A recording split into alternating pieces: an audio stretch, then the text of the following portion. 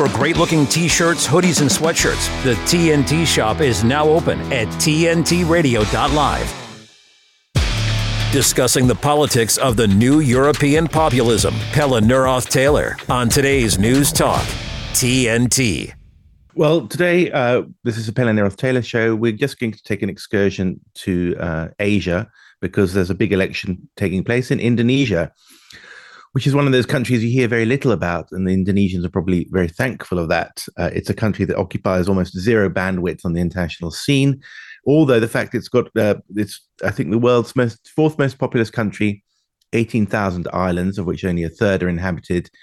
And if you look on a globe rather than the truncated Mercator projection most of us see in our school atlases or on our wall maps, Indonesia is this enormous island archipelago that stretches wider than the United States, crossing the tropics on either side and looking in a shape that we're sort of not familiar with because it's all these islands, many of which are include the world's largest, like Sumatra and Borneo.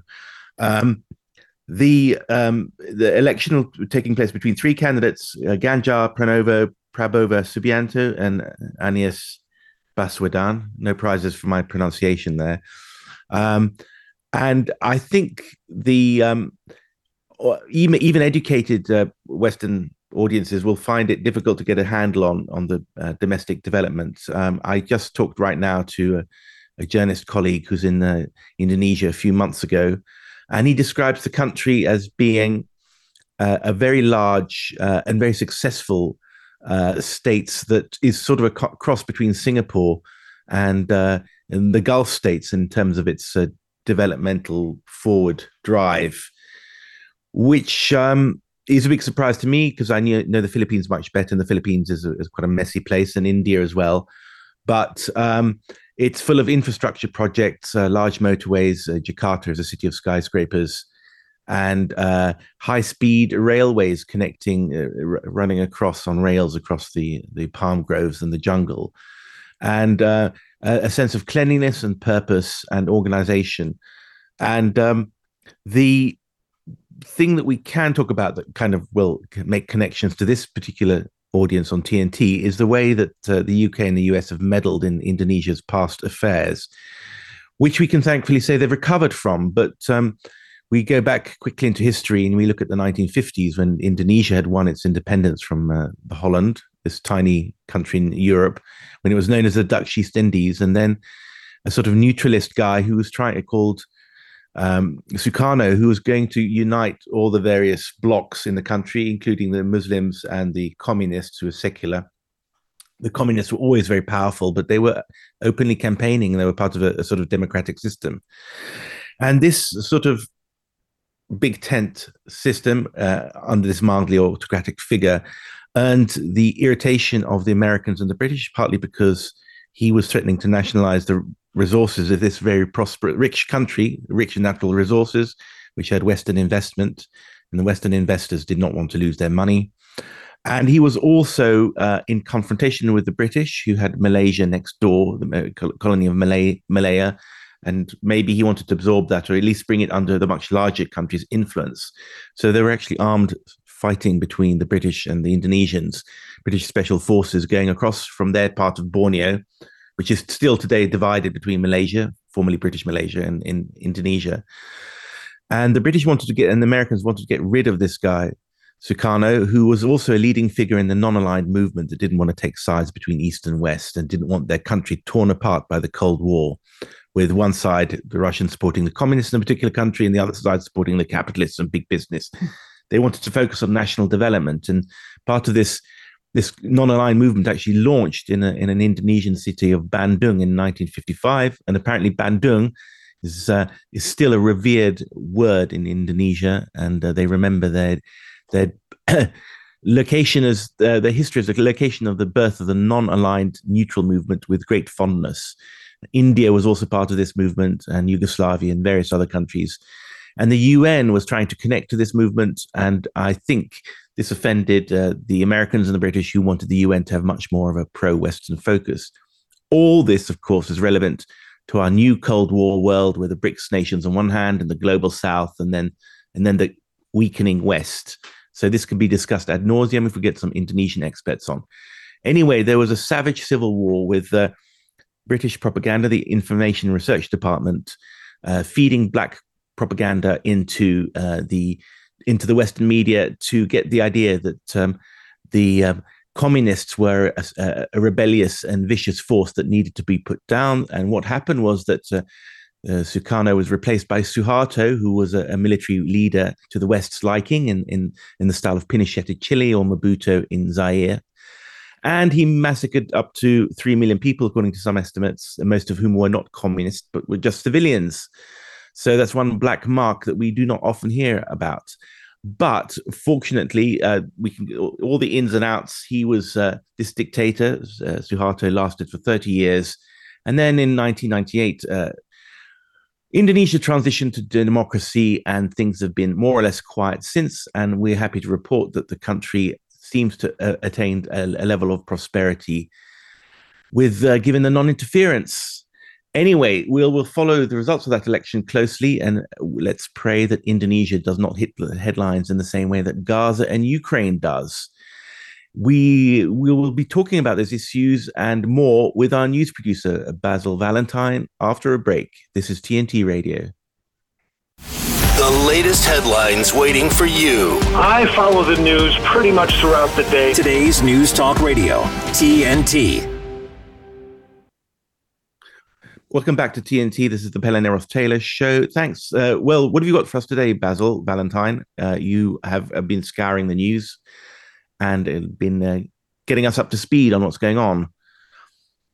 Well, it's what TNT have got for us. And I'm delighted to say that TNT will be at the High Court next week, Tuesday, February the 20th and Wednesday, February the 23rd, for the hearing to determine whether or not Julian Assange will have permission to appeal or whether he will be extradited to the United States. We're going to be outside the courts of justice, running a rolling news service. Also this week, there is the London premiere, sponsored by us here at today's News Talk, of The Trustfall, Julian Assange, a new film, in addition to Ithaca.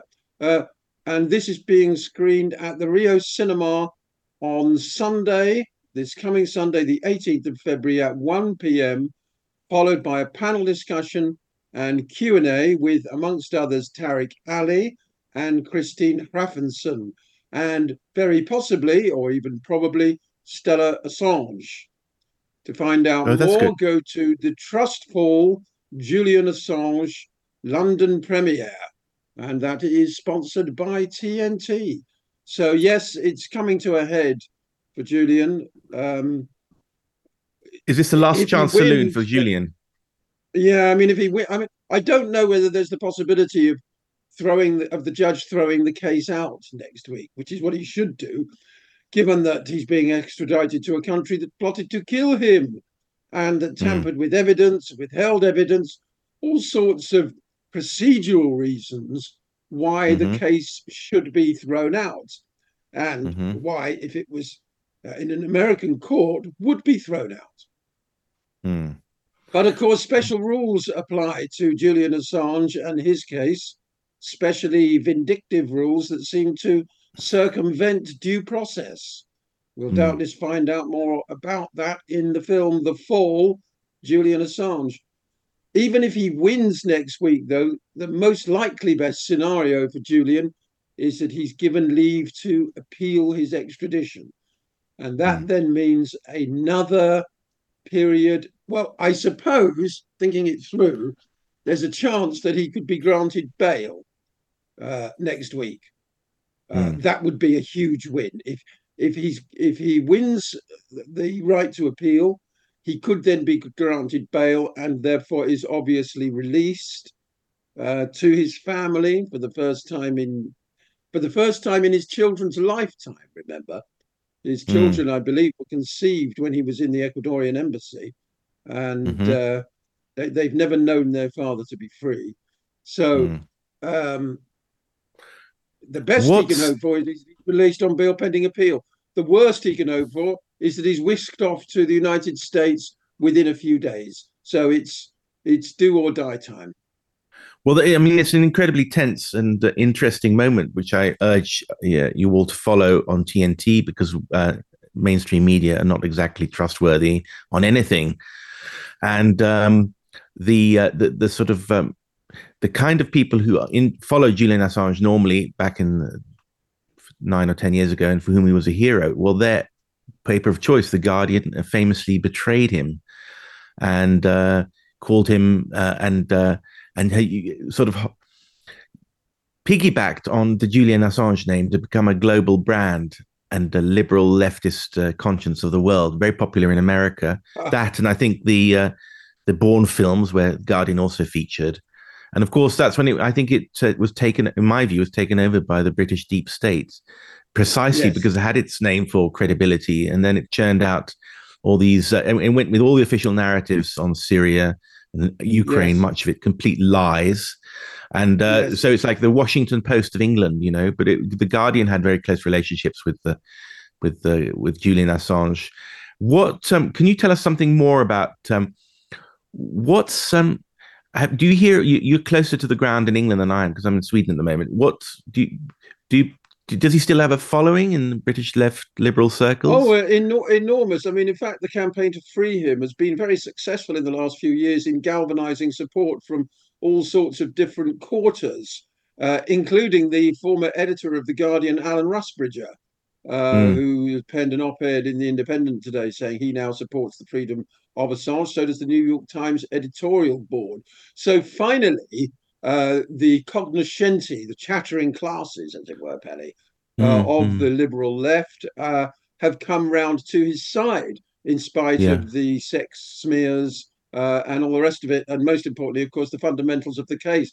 But that doesn't necessarily cut any ice with the so-called Department of Justice in the United States. You know, we know that public opinion is of very little relevance to the likes of Joe Biden. I mean, Biden could drop the case tomorrow and it's all over. And there is no hearing next week. That's unlikely to happen. The political will still seems to be there in Washington to follow through with this pernicious prosecution, even though, obviously it's baseless and the punishment far outweighs the crime. I mean, it's worth remembering that Julian is imprisoned for exposing war crimes. And the people who perpetrated those war crimes are not only walking free, but in the case of people like Tony Blair, they have been richly rewarded for their sins. It is indicative of just how inverted this world is, that is the case. And haven't other journalists published more stuff than he has? But I mean, I guess what is there a political motive for this? It's to discourage other whistleblowers from ever doing anything again. Yes, he humiliated the United States government, and they don't like that. You know, he exposed them for what they are, and they're not too happy about it. A couple of other little vignettes to come out. I don't know if you've seen this or if viewers know about it. Andrei Molodkin says he has gathered 16 works of art, including pieces by Picasso, Rembrandt, and Andy Warhol, and that he is going to destroy them in a 29-ton safe with an extremely corrosive substance if Julian dies while in prison. And he is apparently supported in this action by Stella Assange, Julian's wife. Inside the vault are boxes containing the art with a pneumatic pump connecting two white barrels, one with acid powder and the other with an accelerator. And these will cause a chemical reaction strong enough to turn the safe's contents to debris, according to Molodkin. $45 million worth of art could be destroyed. Molodkin told Sky News, in our catastrophic time, when we have so many wars, to destroy art is much more taboo than to destroy the life of a person. Since Julian has been in prison, freedom of expression, freedom of speech, freedom of information has started to be more and more repressed. I have this feeling very strongly now. He is a Russian dissident, and he's refused to reveal exactly which pieces of art are under threat, but it includes work by Picasso, Rembrandt, Andy Warhol, Jasper Johns, Janice Kunelis, Robert Rauschenberg, Sarah Lucas, Santiago Sierra, Jake Chapman, and Molodkin himself, among others. What do you make of that, Pally? Well, I mean, if he's a kind of modern artist, situation art, or is out to grab a headline, he might be just bluffing, but even the bluff will be revealed as some part of some sort of comment on propaganda of our age or something. I don't know. Or it could be very small pieces of art or something. I don't know. I tend to sort of think, well, maybe not. But what do you think? Do you think? Well, I mean, I'm in two minds about it. When I first read it, I thought this is nihilistic and completely unnecessary, and it's never a good thing to destroy art. But reading his reasoning there, I'm inclined to slightly change my mind. Although the Rembrandt would be a terrible loss. The Picasso had an absolutely huge output. So depending on what piece it is and from what period, it may or may not be missed. As for the modern art, he can do what he likes with it, as far as I'm concerned. And he makes a very important point, which is that destroying art is more taboo than destroying people's lives, not just Julian's, but in Gaza. He does indeed. I mean, you can say, well, why does he sell the contents of pretend to blow it up, sell the contents of the safe if it is real art to some oligarch, somewhere, and use that money for the Julian Assange Defense Fund or funding TNT or whatever. Not the TNT. I hear you. But it's interesting. It grabs the headlines, as it were, and it makes a valid point, doesn't it, about art? And people seem to worry more about that. I mean, I can't remember which conflict it was, but I've seen past conflicts where they'll have a big article about the failure to protect Baghdad's museum, and then a smaller article on the latest death toll in Iraq or whatever. So it is something that we do have double standards about.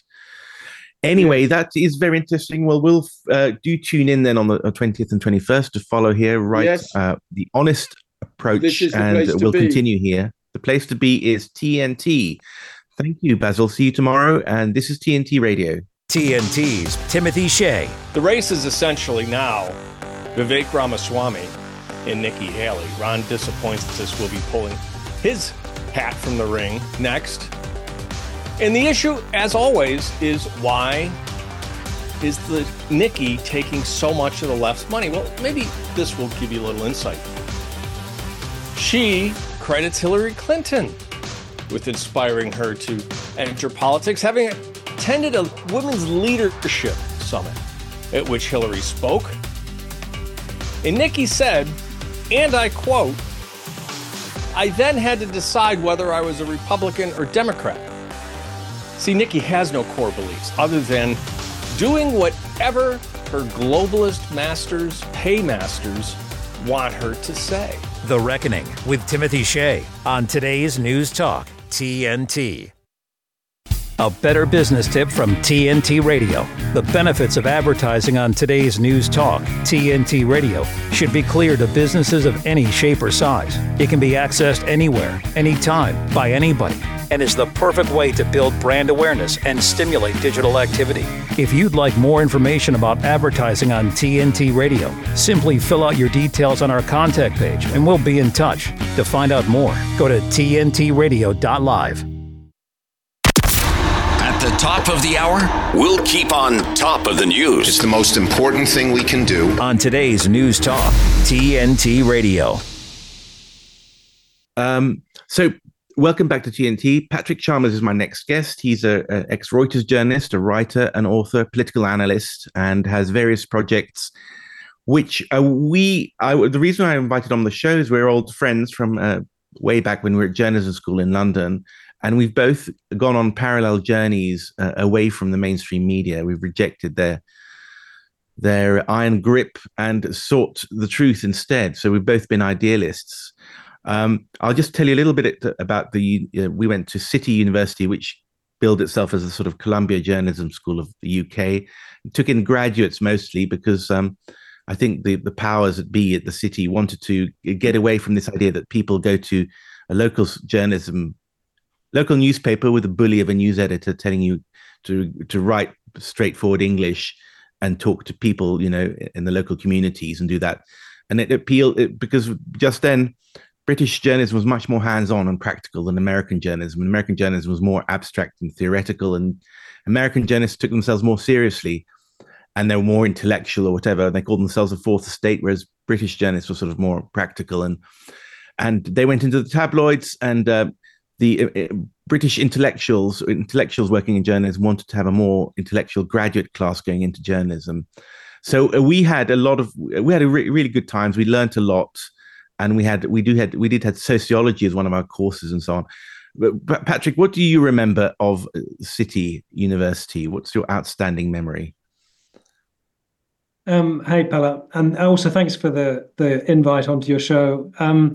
It was really good fun, is what I remember. I was by that stage, I was slightly older than the group because I'd finished university, then done a couple of years of work before I arrived.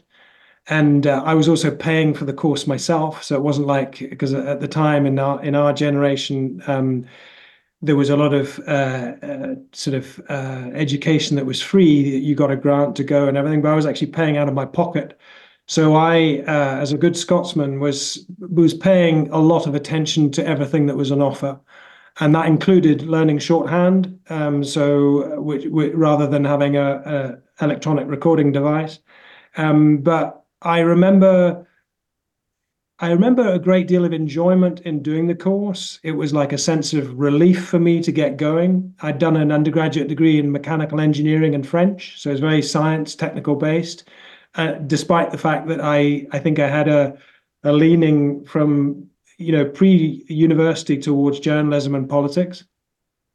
So it was fun. I learned a lot. I enjoyed my peers, including you, Pella, and off I went into the world afterwards. I just say, because do you remember, were you idealistic then? I'll just tell you what I remember, because I was known as the right winger even then. And I've sort of traveled. I was always a truth teller. But I remember, I think John Pilger, who's a hero to a lot of our audience, coming on, because we had these famous people talking once a week, I think. And he was saying, and I made jokes about, he was very emotional as usual and talking about some project in the third world. And I think I talked about him pilgerizing everything. And by pilgerizing is making everything to an emotional swamp. And and I think I earned the ire and anger of a lot of the sort of left-wing students on the course. But I think the funny thing is, I have pursued the sort of Pilgerite course in journalism with all our left-wing friends. I think that was like skin deep, because then they went on to work and prosper in the corporate media. So it's, as always, I was the dissident then from the prevailing left-wingery of the course by being sort of right-wing and cynical. But I'm the one who stayed close to the ideals of journalism that they're trying to inculcate. And all our friends went into corporate media and have told lies all their lives, as far as I can tell. And I think you were an idealist as well. Yeah, I think guilty as charged, Pella, and I'm now 57. I think I still am, funnily enough. It's a studied way of being somehow. An idealist, if we look at the word, is someone who believes in an ideal, and that is in a way is a North Star. So I look around me in the world as I see it, and there are many, many problems. But that doesn't stop me imagining that there could be something an awful lot better. So yeah, but you worked for a long time at Reuters, didn't you? After City, you went to Reuters. What was that like? And were you satisfied with it, or did you feel that you had to stick to certain narrative, there's certain third rails or whatever that you were not allowed to talk about or touch? Or I think the reality is that whatever third rails there were, I wasn't really aware of them.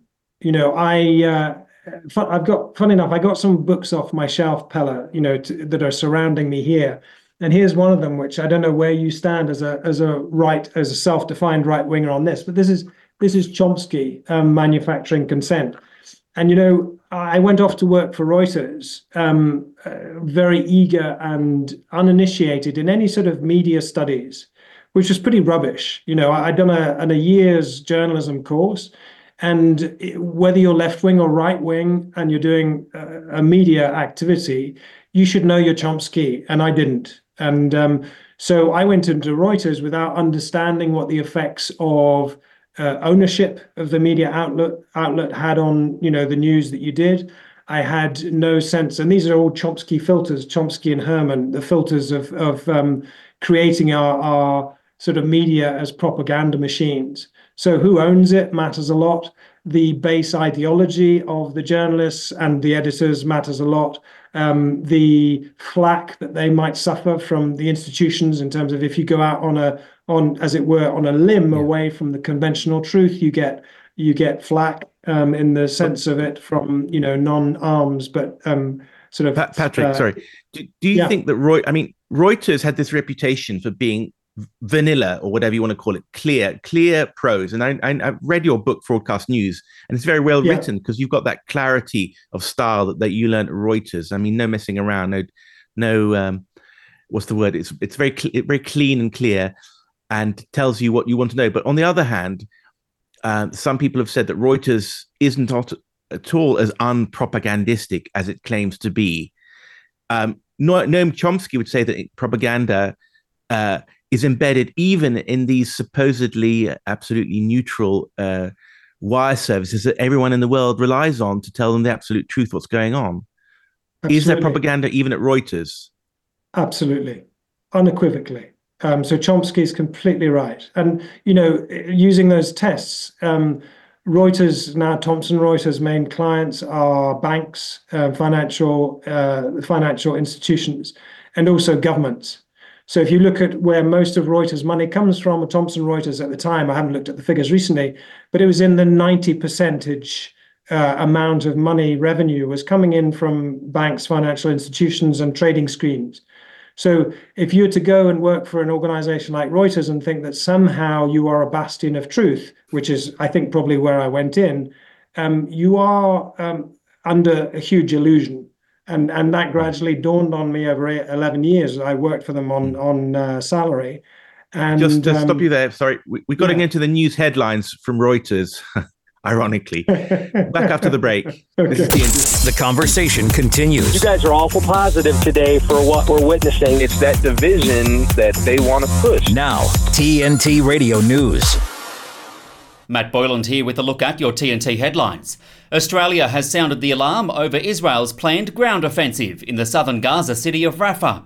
The White House is once again being called out for its hypocrisy after President Joe Biden joined TikTok, despite previously banning the Chinese-owned app on government devices, declaring it a national security risk. And over a dozen people have been injured in a massive explosion that ripped through an amusement park in Sweden. Why not give TNT Radio a follow? We're on all major social platforms, including Facebook, Twitter, Instagram, Gab, and Getter. Help us get the word out as we cover the biggest topics of our time, right here on today's News Talk. TNT Radio. TNT Radio. So welcome back to our dialogue here on TNT Radio with Patrick Chalmers. Is a recovering mainstream journalist, as am I. We're talking about Reuters and propaganda. So you felt that, yes, it was very propagandistic. And then you summarized all your thoughts in a book called Fraudcast News, which was a sort of, when I first read it was a revelation, but that's before I read Chomsky, and I read Chomsky after that. But tell us what your Fraudcast News book was about, and it's the bugbears that you had then. Well, Fraudcast News, the subtitle was How Bad Journalism Supports Our Bogus Democracies. So I wasn't mincing my words. And the bad journalism was what you talk about in terms of conventional media, which is basically pretty much parroting what our conventional institutions tell us. It's going to the Prime Minister's press conference and then running it as is. So, if you take the example of Tony Blair, you go to a Tony Blair press conference when he was Prime Minister, you wouldn't, as a Reuters journalist, put in elements of the war crimes allegations against Tony Blair that hang over him to this day, and for me, with total justification. The bad journalism wouldn't be calling out the structural problems of electoral democracy, how that electoral democracy doesn't actually really give us any choice as voters or even as just citizens.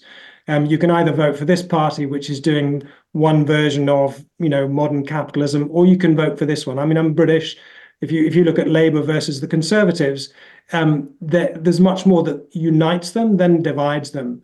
And as a bad journalist, according to the title of my book, I wouldn't get into that at all. I would get into Rishi Sunak and Keir Starmer and Labour versus Conservative as if they were demonstrably different, when actually on many, many different levels with regard to things like economic growth or, the way they run the budget, they're not so different, really. And the bogus democracies is to question the democracies as well. Would you say that Reuters lies by omission, or does it lie also by commission? I mean, it lies by withholding context, but you could excuse that because they're news services who just have to tell the latest developments. But I mean, lies is a big word. I mean, if I think about myself as was my self-image at that time, and I even have friends who still work for Reuters, I didn't think I was lying. What I was doing was I was writing from a very narrow perspective. So I was like, if I was looking at, potentially the rainbow, I was describing a tiny bit of the rainbow.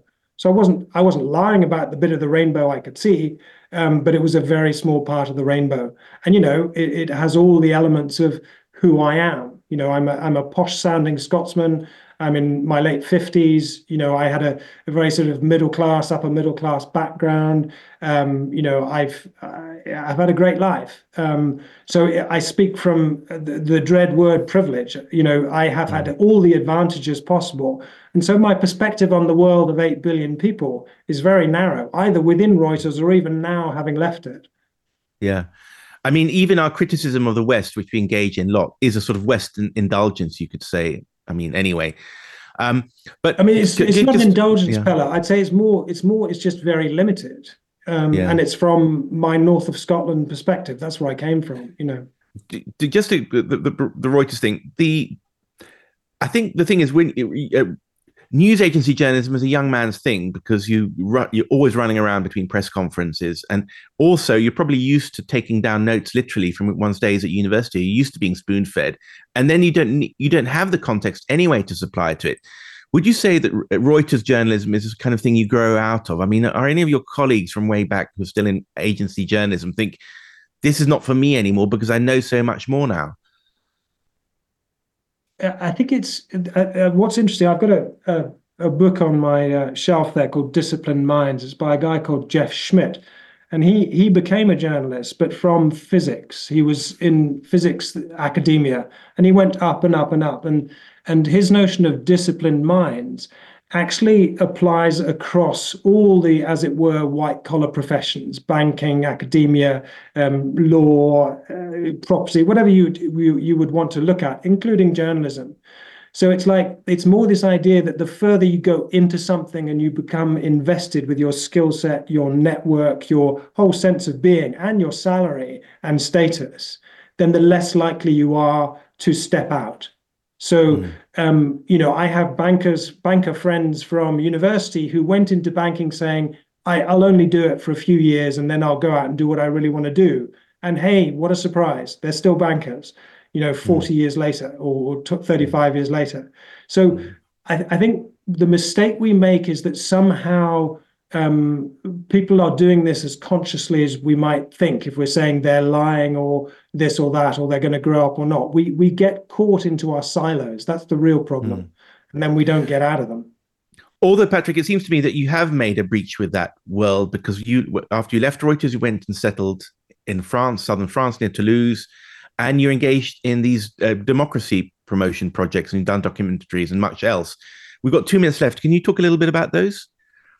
Yep. So Fraudcast News was talking about bad democracies. The journalism that I'm doing now, which includes making films through a company, an independent filmmaker called All Hands On, I'm basically looking at, okay, so that's bad democracy. What would good democracy be? What would democracy be that actually includes everyone?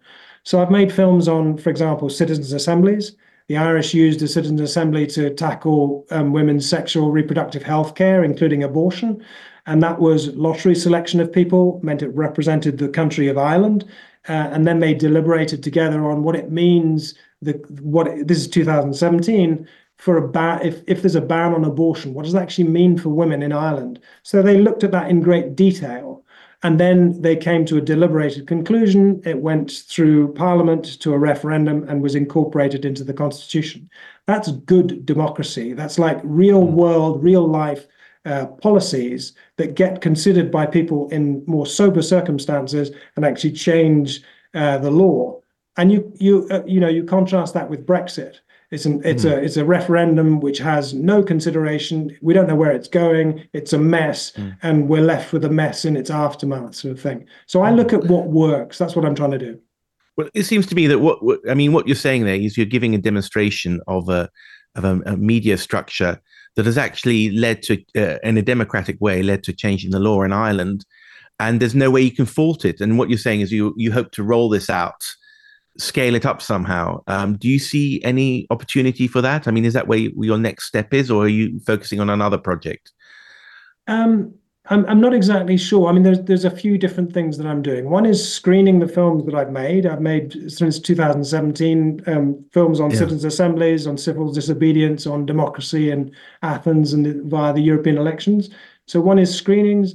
The other one is actually looking more at us as citizens. What is it that all of us need to develop as a personal political muscle so that we actually can engage in politics without farming it out to someone else? That's an excellent idea. Yeah. Excellent idea. But unfortunately, we've got to go into a break now. And what we'll do is we'll have you on again and we'll discuss that, because these are things that interest me very much. So I have the capacity for change. I think we're on the same track, or there's slightly different angles. Well, Patrick Chalmers, thank you very much. And look forward to seeing you again. Take care. Yeah. Bye. We're going to break now. This is TNT Radio. De-weaponizing weather with reality and perspective. The cyclone that's in the north of Australia is kind of unusual for an El Nino season. That's because we have not really had an El Nino season this year in Australia. The Southern Oscillation Index, the longest running measure of the ENSO, or El Nino, La Nina, has not cooperated at all. And we knew this was a problem way back in the Northern Hemisphere fall and our spring, because we weren't seeing a lot of typhoons. Usually when you have a big El Nino, you have a lot of typhoons going off, and we had the third lowest typhoon production on record, so something funky was going on. However, that Southern Oscillation Index is going to crash for the month of February, which means that our fall should be average in Australia. Now, I'm bringing all this up because that crash in February is linked to severe cold in the United States and Europe for February into March. And we're seeing another ferocious storm attacking Norway now. A lot of heavy rain is coming into Europe over the next week. Now, the two times that happened, it turned frigid in Europe. Same thing is going to happen. Mid-February to mid-March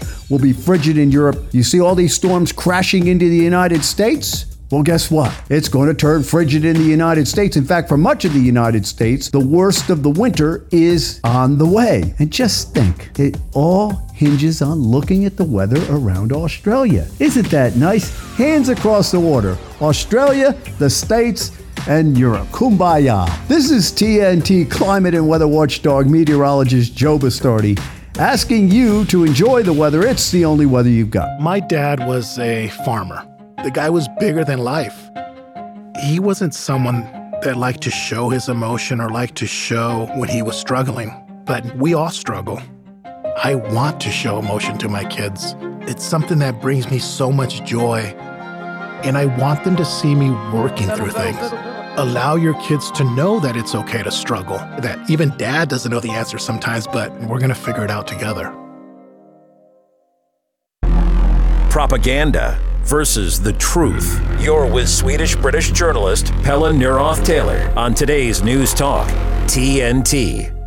Hi there, welcome back to TNT. And today this afternoon, we're going to talk to John Hulsman, who runs a global political risk firm and has appeared in articles all over the internet, The Hill and Substack and many other places. And today we're going to talk about a subject that's quite close to my heart, which is the decline of the European elites and the political elites.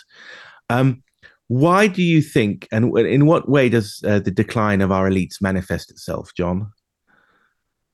And I've seen this in my own life. By the way, thank you for having me. I've seen this in my own life, that I've gone to meeting after meeting for my sins in Europe for 30 years now. I run the political risk firm. I've lived in Europe for about 20. And we're having the same arguments we did when I started. It's a Kafka novel. Most historically successful elites reach problems, solve some, fail at others, but then move on historically. The problem in Europe is it's a time warp in about 1991. They're still debating the end of the Cold War. They still talk about that. 30 years have gone by, and yet nothing has been solved. They're debating the same things over and over again, wondering why Brexit happened, wondering why Americans are frustrated about NATO, wondering why they have 5 times the economy size of Russia, yet they can't stop them, wondering about assimilation. They're rearranging deck chairs on the Titanic, and the band is playing Nearer My God to Thee. It's pretty late in the day. Well, I think that one of the reasons of decline is that we've got this politicians are much younger than they used to be, so they don't have any historical depth. I mean, we've got Sunak in Britain. He was a couple of years. Normally, you'd spend 20 or 30 years working up your way the junior ministerial ladder in the UK, and then when you're in your 50s or maybe 60, you'd become foreign secretary. Well, he was in Parliament for 2 or 3 years, then he became foreign secretary and now prime minister, and he doesn't have the depth of knowledge. And I think it means that you can't manipulate the government machinery and make things happen.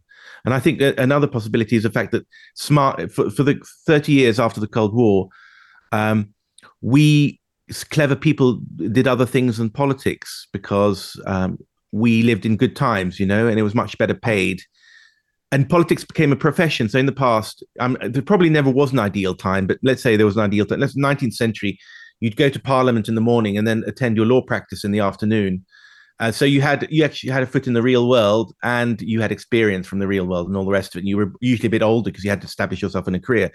Now, in what you call in Sweden, you've got these factory chickens, as they could call them, who go through the political system, learn how to mouth the right things, usually about immigration and women, and then you get catapulted into your job in your late 20s, and then it rewards intense conformism. And I said, if you were bright, you'd probably work in a bank somewhere or something like that, because the salaries are not that high either.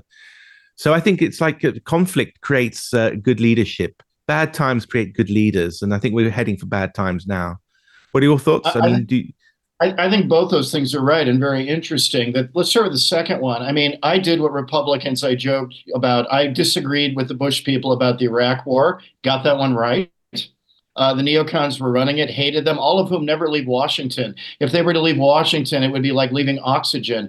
I did what a good American decision makers used to do, like Harriman, in the days of Harriman, Acheson, Bolin, Kennan. I went abroad to make money. I got a job. I started my own business out of nothing with my friends, and I said, we think we know more about political risk than these old men who've gotten us into trouble in Iraq. Let's test that in the market. If we get it right, we have a lifestyle forever, and we can do good work with the private sector. I'm a great example. I didn't want to stay around. When I left Washington, all my friends acted like I was dying when my life was just beginning. So you get a group of people who agree about 5 or 6 basic shibboleths, these sacred cows that don't turn out to be true. If you just do more with the Chinese, they'll become more like us and more democratic. That was a shibboleth, obviously untrue. We don't need to spend money on defense in Europe because war has come to an end, obviously untrue. We don't need to worry about the United States and defense spending because they'll always have our back.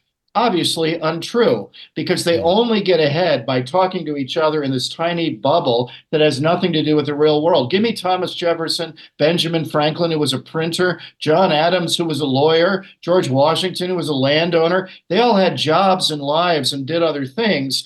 And I'll tell you, when I go back to Washington, I feel like I have an infinite advantage over my friends who've never left, because I understand that you have to meet a budget at the end of every month, that other people are dependent on me, that in the private sector, if I'm right in my analysis, they pay me triple, and if I'm wrong, they fire me.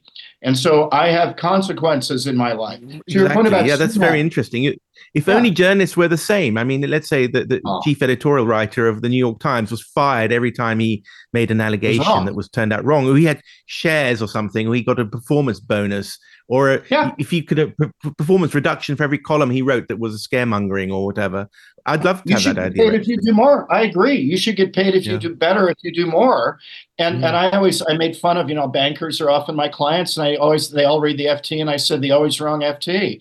And someone said, well, what do you mean? And I said, imagine you're in my position, you run a business. If you're wrong about Iraq, and you're wrong about Afghanistan, and you're wrong about Trump, and you're wrong about China, and you're wrong about COVID, I wouldn't hire you to get coffee in the morning. Okay, yeah. I wouldn't hire you to get coffee in the morning. And yet none of these people ever question that they should be an elite where they tell everyone else what to do, despite being wrong. Elite, there's always elites. They're always annoying. They always guard their privileges. There's always a level of corruption. But the question is, do certain elites add value to society? If you're Franklin Roosevelt, you can say, yeah, I got us America through the Depression and through World War II. I'll put up with a fair bit of nonsense if you do that. If you're Dwight Eisenhower, I wanted Normandy and helped win the Cold War. I'll put up with a fair bit of nonsense. Our elite has been wrong about all those things I've said, including the journalists and the FT. I mean, I wouldn't hire any of them. If they told me to go left, I'd go right. If they told me to go up, I'd go down. We're failing because we're not holding anyone accountable. And I say to my staff, I don't care what your politics are. I care that you're right. If you're proven right a lot by your call record, I'll pay you more money and promote you. So if you're wrong, just to summarize, I mean, what you're saying is basically here you are a highly experienced risk analyst who has many clients working with banks, and you basically sink or swim based on the quality of your predictions. You saying outright, if the FT says A, do not A. If he says A, do the actual opposite. Because I've been in Brussels and I've seen all these bureaucrats walking around with an umbrella in one arm and their copy of the pink paper in the other, sort of all rolled up, and they'll unfold it and read it at meetings and so on. And they're so pleased with themselves. And I've seen these young FT reporters with their nice suits going in and asking little puppies, asking questions. So, I went to St. Andrews. I understand the British elite. I grew up in St. Andrews University. I ended up teaching there. I got my PhD there. I understand the British elite, the American elite. I'm a life member of the Council on Foreign Relations. I'm a made man in mafia terms there. And let me tell you, if their record were my record with my firm, we'd have gone bankrupt long ago. The tragedy is they're not being held accountable because the newspapers are part of that elite. They're not criticizing an elite. They go to cocktail parties, as you say, with that elite and ape that elite. And then they're shocked that they're wrong about Iraq and Afghanistan, but there are no consequences. They rise through the network. And yes, I would do the opposite. If you can't make the ape score, and I've just shown they can't, our call record is 80%. I want it to be higher. You can learn from being wrong, absolutely. But you have to admit when you are wrong. You can learn from being right, but you have to not have false modesty and say when you're right. That's how you get better. They don't want to get better. They want to hang together because if they're all wrong together, no one will care. I do. And I think obviously the big threat to all this cozy elite is the Trump movement and the sort of baby insurrectionist movements around Europe, which the Germans are now talking of banning. I always say to the Germans, you say you're anti-Nazi, but your anti-Nazism is actually a form of Nazism. The anti-fascism is the new fascism. You never learn, do you, you Germans? You always make the same mistake over and over again. So they want to ban this democracy movement and the farmers movement and so on. Do you see do you see Trump as a asset to the system or part of the problem, or how do you make of this whole Trump movement? I think he's an imperfect vessel, but an asset to the system. And I think the comment Selena Zito made about him was very good on kind of the base of the Republican Party, the kind of Jacksonian base. One of the things she said that is right is that most people in the real world look at politicians and they take them literally, but not seriously. With Trump, you take him seriously, but not literally. I think that what he said, for instance, about NATO, no, would I have said it like that? No. Is he entirely right about 60 years of skiving their dues and becoming free riders off the United States? Yes. Was he entirely right that China is the next peer competitor superpower to America? Yes. Was he entirely right that we fight way too many stupid wars? Yes. So yes, I think all in all, no one is perfect. I do history, and you mentioned this. The problem with Sunak and the others, why our firm is so successful, is that we hire historians, which when I started was seen as totally a waste of time. You hire political scientists. I said, no. I want to hire people who understand the real world as it's been lived by real people for the last 3,000 years. There are patterns in this. That's what matters. That's who we want to hire. No one does that anymore. And I think that's given my firm, for instance, a huge advantage. Okay. I mean, I don't know if we share entirely the same perspectives on the European elite, because I see them as, okay, so we've been sucking off the teat of American power for 60 years. On the other hand, you've had the extortionate privilege of the dollar, which allows you to buy things by printing dollars. So that's in a way, and then a country that doesn't go your way, you slam them against the wall. to make like a mafia guy who says, if you don't continue buying dollars, that's what's going to happen to you. And secondly, our elites are American stooges, so even when America or the West or someone blows up Nord Stream, which is,